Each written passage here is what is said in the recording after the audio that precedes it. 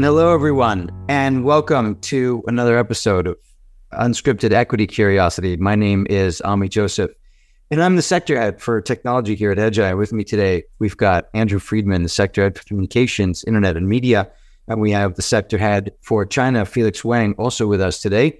And Unscripted Equity Curiosity is a free Hedgeye podcast. This is where Andrew and Felix and I get together and shoot the breeze and discuss different things happening thematically, sometimes single stock, sometimes macro. And often enough, we have a guest, sometimes from Hedgeye, sometimes from outside Hedgeye, that we've had over the last 2.5 seasons. We're 2.5 seasons in, so this is season 3, episode 14. And today, we're in the midst of earnings. So today is a Thursday, and you guys are all going to get this on Saturday, so apologize for the delay. But we're in the midst of earnings. And we're kicking back ideas about reading the tea leaves in terms of business economics, leading and lagging. Andrew has had some interesting things to say about the ad market on the morning call and indicators there in terms of strengthening. So we're going to talk about pace with Andrew. Felix is in an alternate universe where the Fed for Felix is going the opposite direction of our Fed, is easing, and where stocks are at lows or near lows, near like all-time lows.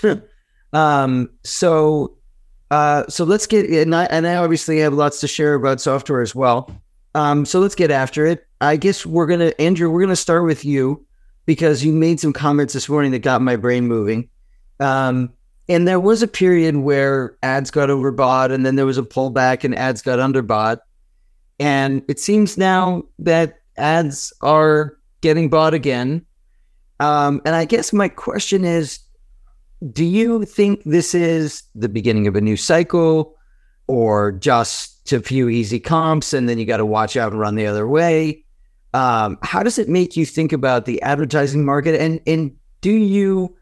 A long time ago, you and I talked about, all three of us talked about changing the ad market where, the legacy TV, radio, et cetera, print, were all on their way out and getting disrupted by digital. Is that share gain still happening in the digital area against those, or is that kind of like stabilized out and it's just growing now, kind of like with overall growth of the industry? Kind of like there's a big meatball of questioning in there, but take it however direction you want to take it.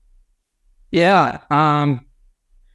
No, thanks, Ami. Look, I think as far as the ad market goes, there's so many different components. So maybe first focusing on kind of the digital advertising landscape. Meta, Google dominate that. They have, well over 90% market share between the two of them.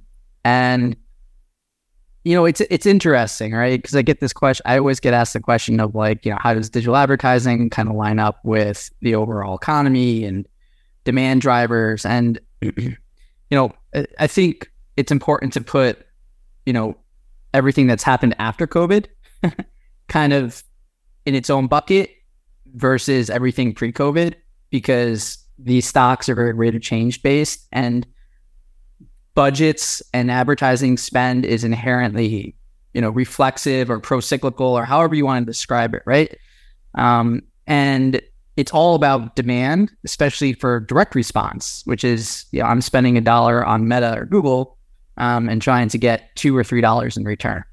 And so we spent last year slowing rapidly, more so than I think anyone had expected, for sure. Even though we were bearish, I would definitely, go as far as say that estimates ultimately came in a lot more than I had anticipated. But when you're going through that slowing process, the first thing that brands do is they cut spend, right? It's for digital advertising, especially because it's easy to turn off. It's not contractual. You just basically tap your performance marketer on the shoulder and say, hey, we need to cut by XYZ%. And that's what happened last year. And almost all the time, ad budgets get overdone and they get cut too much, right? They get ratcheted up too high, they overshoot and they undershoot. And so when you're going through that reflexive process of budget reductions last year. By the time we got to the end of last year, we saw budgets just absolutely get wiped out. People are cutting experimental budgets. They're cutting anything discretionary. And what does that mean? That means that they're cutting too much beyond whatever the natural rate of demand is. And so going into this year, what we've seen is that demand trends stabilized. They haven't gotten incredibly, they haven't reaccelerated massively. But when you think about demand trends, when I say demand trends, I mean like e-commerce revenue is like probably the biggest, or direct-to-consumer revenue is probably the biggest, most important factor to watch for digital ads. It kind of bottomed out in the middle of last year.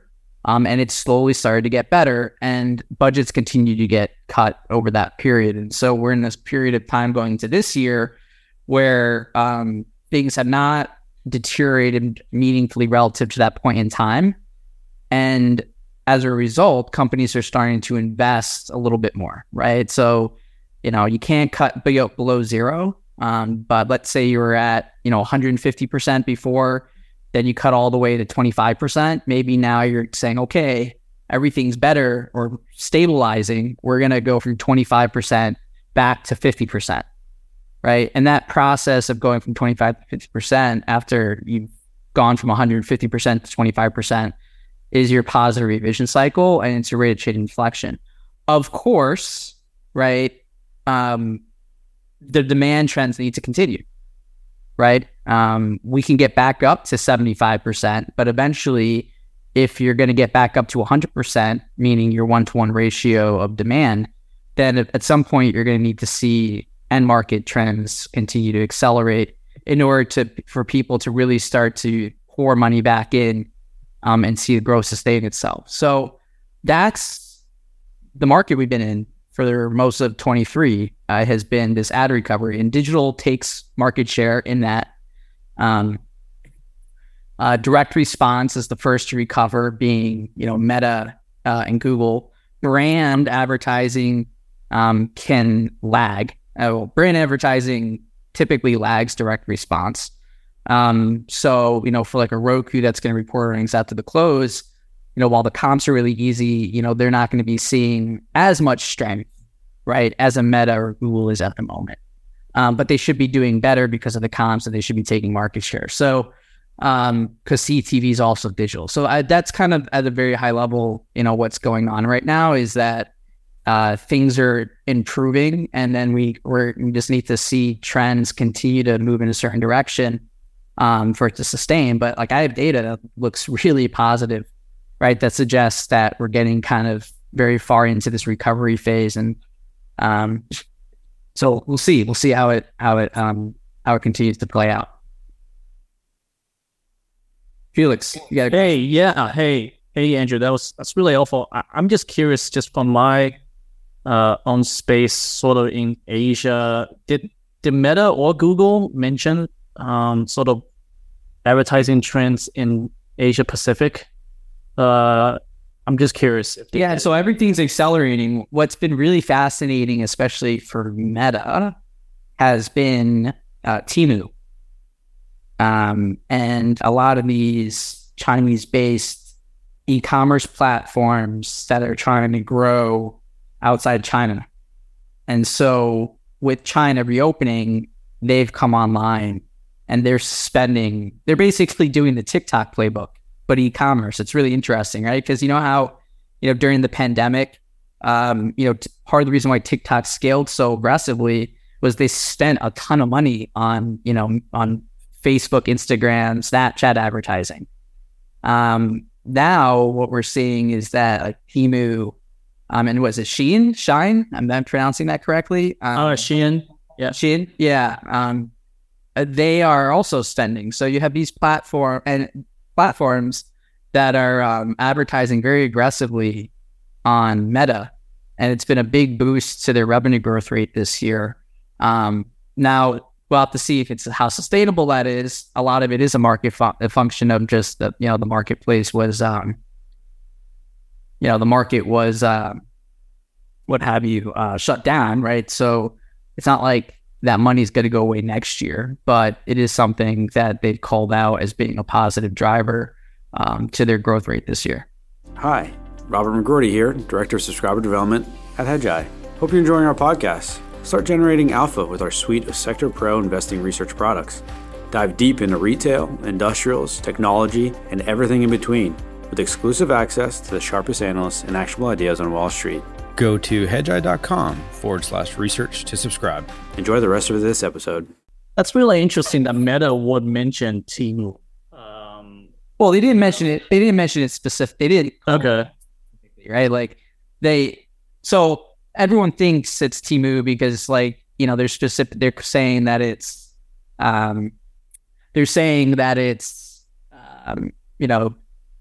China-based e-commerce companies that are primarily targeting consumers outside of China, right? So you can probably go down the list of companies, and then if you actually look at some of the ad impression data, you'll notice that Temu has popped up this year as one of the number one ads that have been trending across the entire platform. And then you kind of list, from the conversations with the performance marketers, are definitely seeing and hearing, especially in the younger demographic, teens and, young Gen Z, that, Shein and Temu are definitely starting to, make some inroads. So that's, I don't know if that's helpful, but that's kind of what we're seeing, or I'm seeing. No, that's super helpful because I'm seeing something similar. I just wasn't sure if U.S. companies have mentioned this sort of ad. It's not really, it is. It's basically an advertising battle between Shein, Temu, and then Alibaba through AliExpress and Lazada. They also want to get involved, and as well as TikTok, obviously. So it's interesting to see the dynamics there between all these big players, some more new disruptors, some more, old disruptors like TikTok, all trying to get as much mind share from the consumer as possible, and that includes the U.S. market. So that really dives for what I'm seeing as well. So I appreciate that comment. Well, so Andrew, it's the end of July. You've got strong data, and we're in the third quarter. What do you think happens next? Do you think we continue from 50 to 75 to 100 to 125, like a normal cycle over the next, what do you think that is, 3 years, 3 quarters? What's the... I mean, right now, if we stay on this trajectory, right, big if, but based off of everything where we are today, it's going to be probably over the next 12 to 18 months. If demand trends continue to hold up through Q4, then budgets are going that are already kind of out there are going to be set for next year. That's going to start to see money filter in through the rest of the advertising ecosystem, right? So that's Roku, that's Pinterest, eventually Snapchat,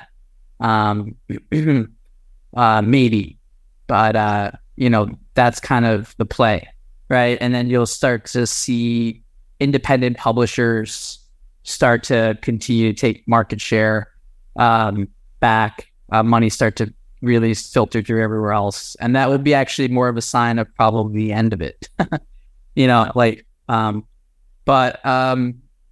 think that's kind of, the comps next year, just especially in the first half, are really, really easy for a lot of these more traditional media cyclicals, and even for the more experimental, speculative pockets of the ad market.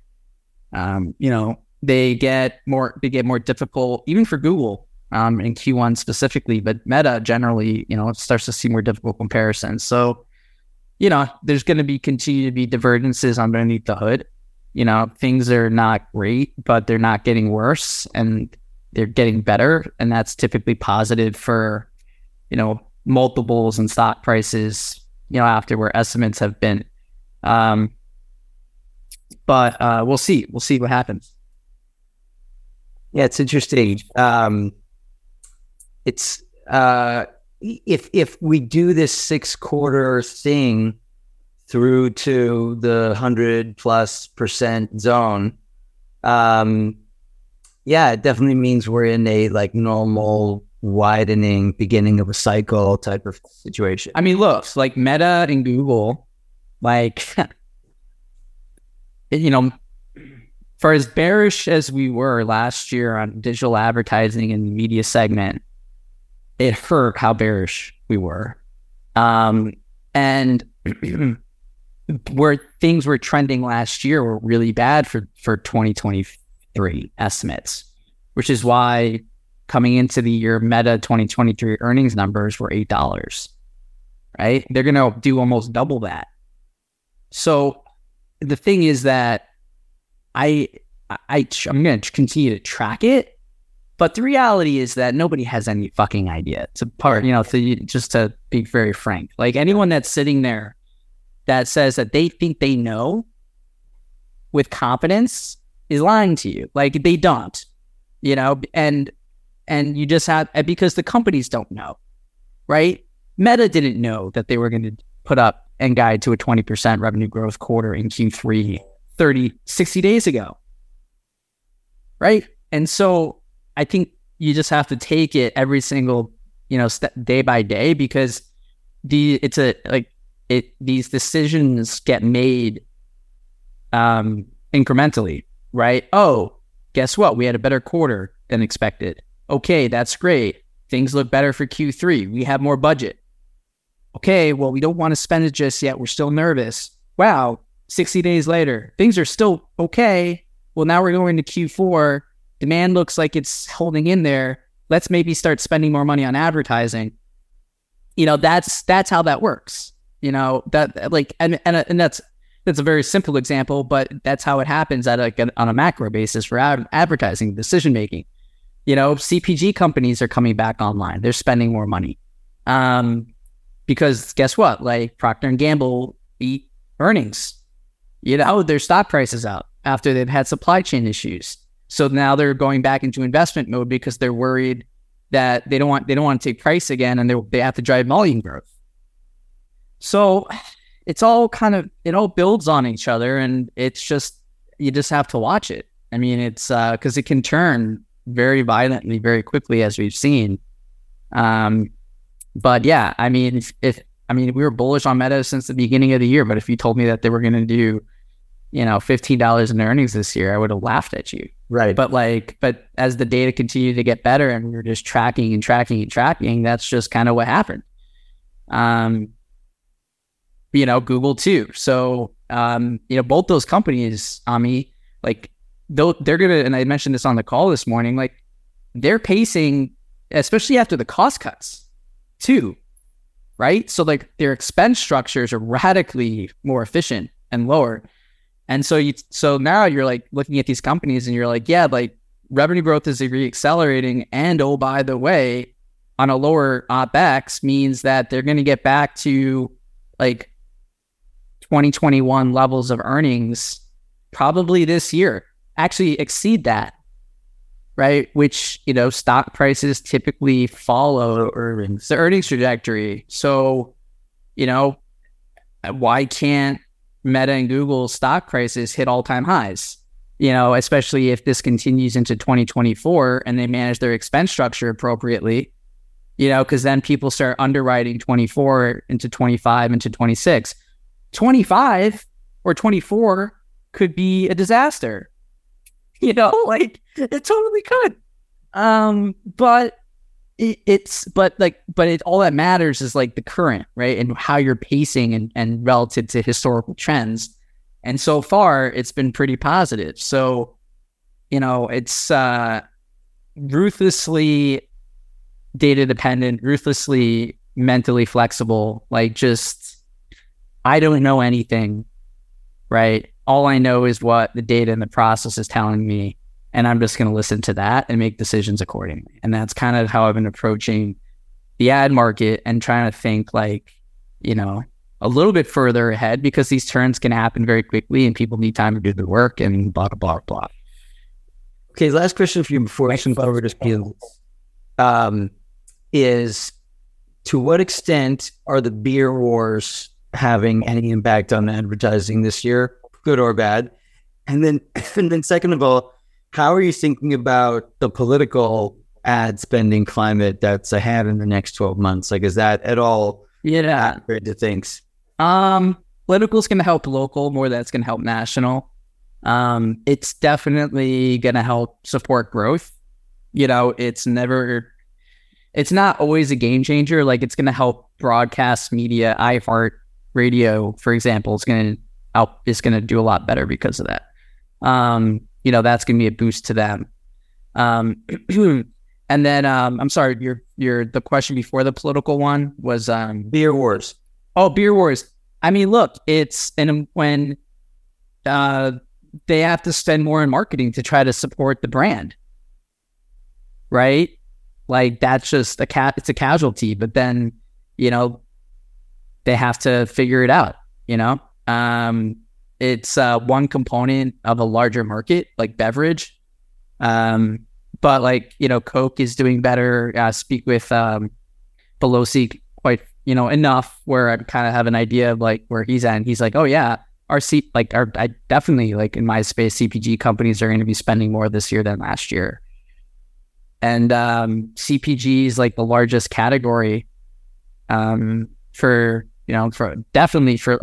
Meta, but also for, digital and CTV and things like Roku and stuff. So, willing to take some pain in the near term, right? Because I think there's a lot of opportunity out there to kind of wait for the turn, because I think it's coming, it's already come for like direct response, but, something like Warner Brothers or something like a Roku, I think it's, by the time we're in Q4, I think it's going to be more evident.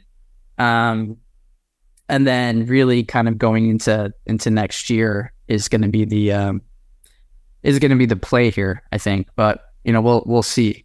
Hi, Robert McGroarty here, Director of Subscriber Development at Hedgeye. Join our entire research analyst team live before the market opens for deep dive investing analysis, our favorite stock ideas, and our risk manager-in-chief, Keith McCullough's macro overlay. Our team of 40-plus equity analysts discuss key market developments, trends, and our high-conviction long and short investing ideas. You will not get this granular level of insight anywhere else. A video replay, audio version, and analyst summary notes from the call are available shortly after each live show to ensure you don't miss anything. Go to hedgeye.com/research to subscribe. And tune in live to the call weekdays at 7:45 a.m. Eastern. Enjoy the rest of this episode. Awesome. Pretty interesting. The data dependency is interesting. The flip is bad to good is interesting. And the trajectory obviously is very interesting. Felix, you're in a totally different world right now. You've got a government that's trying to make growth reaccelerate. So they're lowering interest rates and doing all kinds of things. Are you still, it seems like from our conversation before, you seem like you're still a China bull.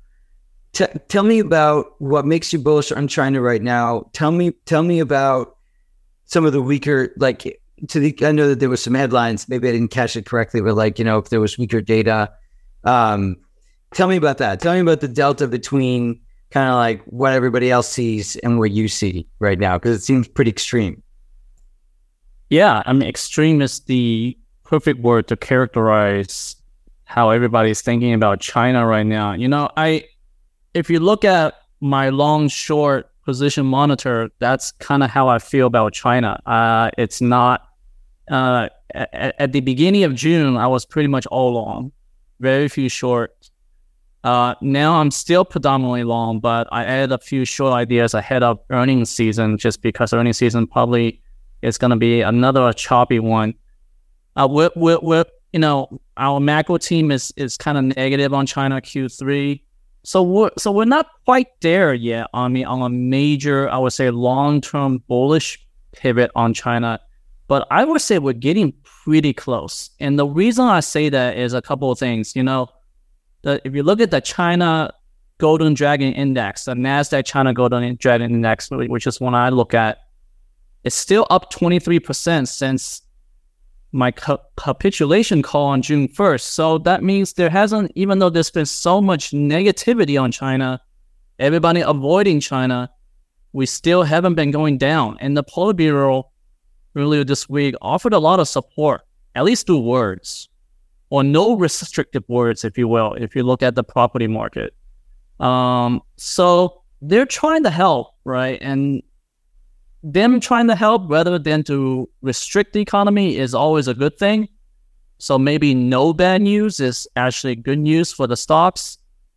And I also think it's, it is a wrong picture to think that China is in a dumpster that just caught on fire and the fire just won't go out. I think there are also some green shoots in the economy that very few people are talking about, which is why, my long ideas are kind of pivoted towards those areas. But they're trying. I mean, it's what I'm trying to say is, right now sentiment is so extreme on the negative side. A lot of the fund managers want to pivot elsewhere in Asia Pacific, but I generally think, with the government trying to generate more support, we'll see what they do on the stimulus side. I mean, that's what everybody's focused on. But at least they're slowly changing some of the policies out there. That's gonna, if you want to, for example, buy a home these days in China, it's becoming easier now. So they're trying to get the consumer to spend. This is different from the U.S., in which particular parts of the consumer economy is very strong. It's what I've heard when I have my meetings in Asia. But trying is the word, Ami. But generally, I remain optimistic. So when you when you roll this all up and you're optimistic, what areas of the economy do you think have the most upside in the next, 6 to 12 months or whatever timeline you prefer? Is it construction? Is it online? Is it, hardware? Is it finance? Is it education? Like housing? What consumer? What are the areas where you think, what you're optimistic and people just don't see it and it's going to come? Well, I've been pitching a lot on the tourism side, but tourism also has been choppy outside of China. I would say domestic travel is more resilient than overseas travel, and that's mostly because of the visa restrictions and other factors at play, like hot weather and so to speak, making people rethink their decisions to travel outside. So I generally am positive on tourism. I'm also positive on education. I've talked about education many times just because people have to go to school, no more COVID, lockdowns and so forth. And then there's one new area I'm looking into where I think, at least right now,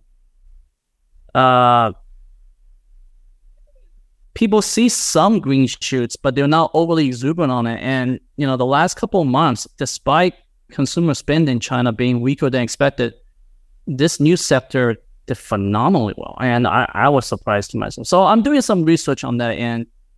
But, as I explained earlier, I'm not there yet where I can say China, all of the boats are going to get lifted. I think it could come sooner than a lot of the pessimists out there, but we're not there yet. I'm hoping soon enough, but we have to see a recovery in the consumer first. That's, to me, top of mind. Everything else is secondary. Hi, I'm Keith McCullough, and I wanted to introduce you to my favorite product at Hedgeye, The Macro Show. Why is it my favorite product? Well, it's my show. I do that every morning. If you want to get ready for the market day, you want to contextualize all the data, you want to make good decisions, then this is what you should be watching. It's a repeatable process that you can deliberately study, measuring and mapping time series to time series of data. So it's not going headline to headline and getting whipped around. It's actually being so much more dispassionate about it and making good decisions that are data driven. So we'd love to have you on our team. Come join us.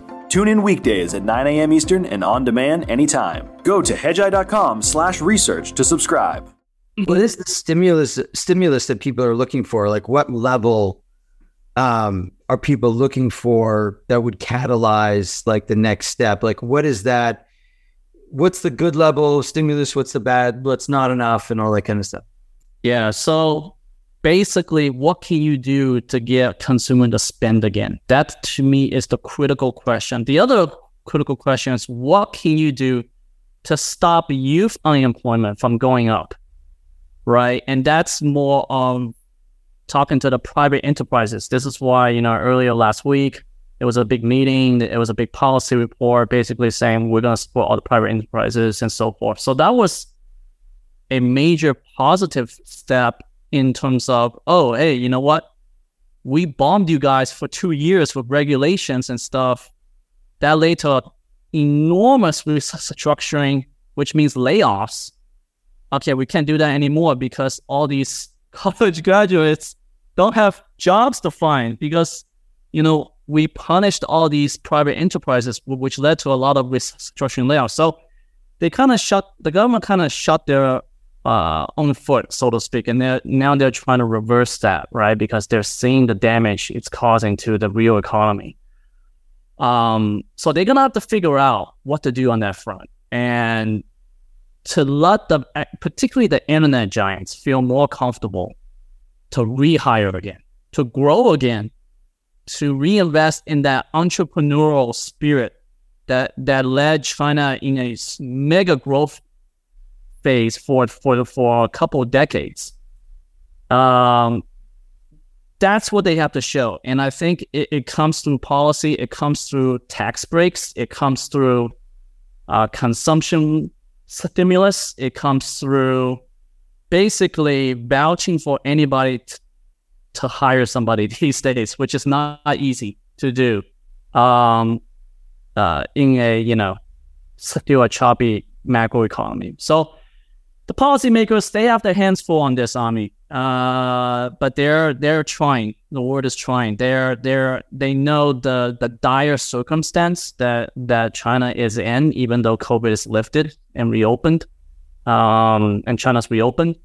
So to me, that's a positive. That means they're not ignoring the issue. They're trying their best to resolve the issue. Now the question is, can they do it? That's the big question, right? And so the market is speculating on this at the moment. It's too bad there's this trade war stupidity, because with China's massive amount of unemployment, it's a well-trained, well-educated, labor class that foreign companies would have been excited to hire and take advantage of. And, for example, Zoom was built entirely with Chinese R&D in the beginning. I know eventually that ran into they had some controversy around that, and they had to make some changes, but the company was able to scale very fast and very inexpensively to build like a really great product and kind of take over the world. Too bad for that. I hope you're right. I hope that the people will find jobs. That's probably the number one most important thing for driving the economy forward and fixing some of the things that potentially are holding China back. Actually, I have a question for you, Ami, sure. on that topic. Are you hearing from your, at least in the software space, semiconductor space, maybe, how's the perception of trying to do business in China? I'm talking about from a hiring perspective. Are they trying to expand into China if they haven't been, or if they're already in China? Are they backing out of China, or are they still in China but expanding? Are you hearing any chatter on that from your companies? I mean, Apple continues to be like an anomaly in the sense that full steam ahead. But everybody else is sort of cautious, that worried about revenue exposure, worried about supply chain exposure, worried about increasing trade war issues and having to de-book revenues from China and not allowed to ship there and sell there. So there's definitely more of the cautious side at play for most of the companies at this point. And I would say my guess would be that it would be hard to convince most of the technology universe to hire right now and build out divisions and segments in China, I think, today. It would really have to be someone who has more long-term comfort with that rather than like a Western company. Yeah, I mean, I hope that perception changes, right? I mean, obviously, it's a lot of politics behind it, but if China does turn around in the second half of this year, maybe there will be a lot more interest because to me, politics is politics, but at the end of the day, you got to show the growth potential, right? So if China's booming, everything's through the roof in terms of growth, a lot of multinational companies definitely would be excited. But right now, that's not really the case, right? So that's why maybe there's more hesitant in terms of business strategy here. Yeah, I think so. All right, well, that wraps up our time today for Unscripted Equity Curiosity. This has been a good one. Great to hear from you, Felix. Great to learn from you, Andrew. For both of you guys, I hope the rest of earnings season is smooth and successful. And for those listening, I hope that you've had a chance to listen and learn from some of the tea leaves on the macro front that some of us are thinking about and tippy toes of the cycle, and kind of like as we go here through the first month of the third quarter and see how the rest of the year looks. Thanks again, and we'll see you next time on Unscripted Equity Curiosity. Don't forget to check out Hedgeye.com to get more actionable investing insights from our team of more than 40 research analysts. And check us out on Twitter at our handle, @Hedgeye. This presentation is informational only. None of the information contained herein constitutes an offer to sell or a solicitation of an offer to buy any security or investment vehicle, nor does it constitute investment recommendation or legal, tax, accounting, or investment advice by Hedgeye or any of its employees, officers, agents, or guests. This information is presented without regard for individual investment preferences or risk parameters and is general, non-tailored, non-specific information. This content is based on information from sources believed to be reliable. Hedgeye is not responsible for errors, inaccuracies, or omissions of information. The opinions and conclusions contained in this report are those of the individual expressing those opinions and conclusions and are intended solely for the use of Hedgeye subscribers and the authorized recipients of the content. All investments entail a certain degree of risk, and financial instrument prices can fluctuate based on several factors, including those not considered in the preparation of the content. Consult your financial professional before investing. The information contained herein is protected by United States and foreign copyright laws and is intended solely for the use of its authorized recipient. Access must be provided directly by Hedgeye. Redistribution or republication is strictly prohibited. For more detail, please refer to the terms of service at hedgeye.com/terms of service.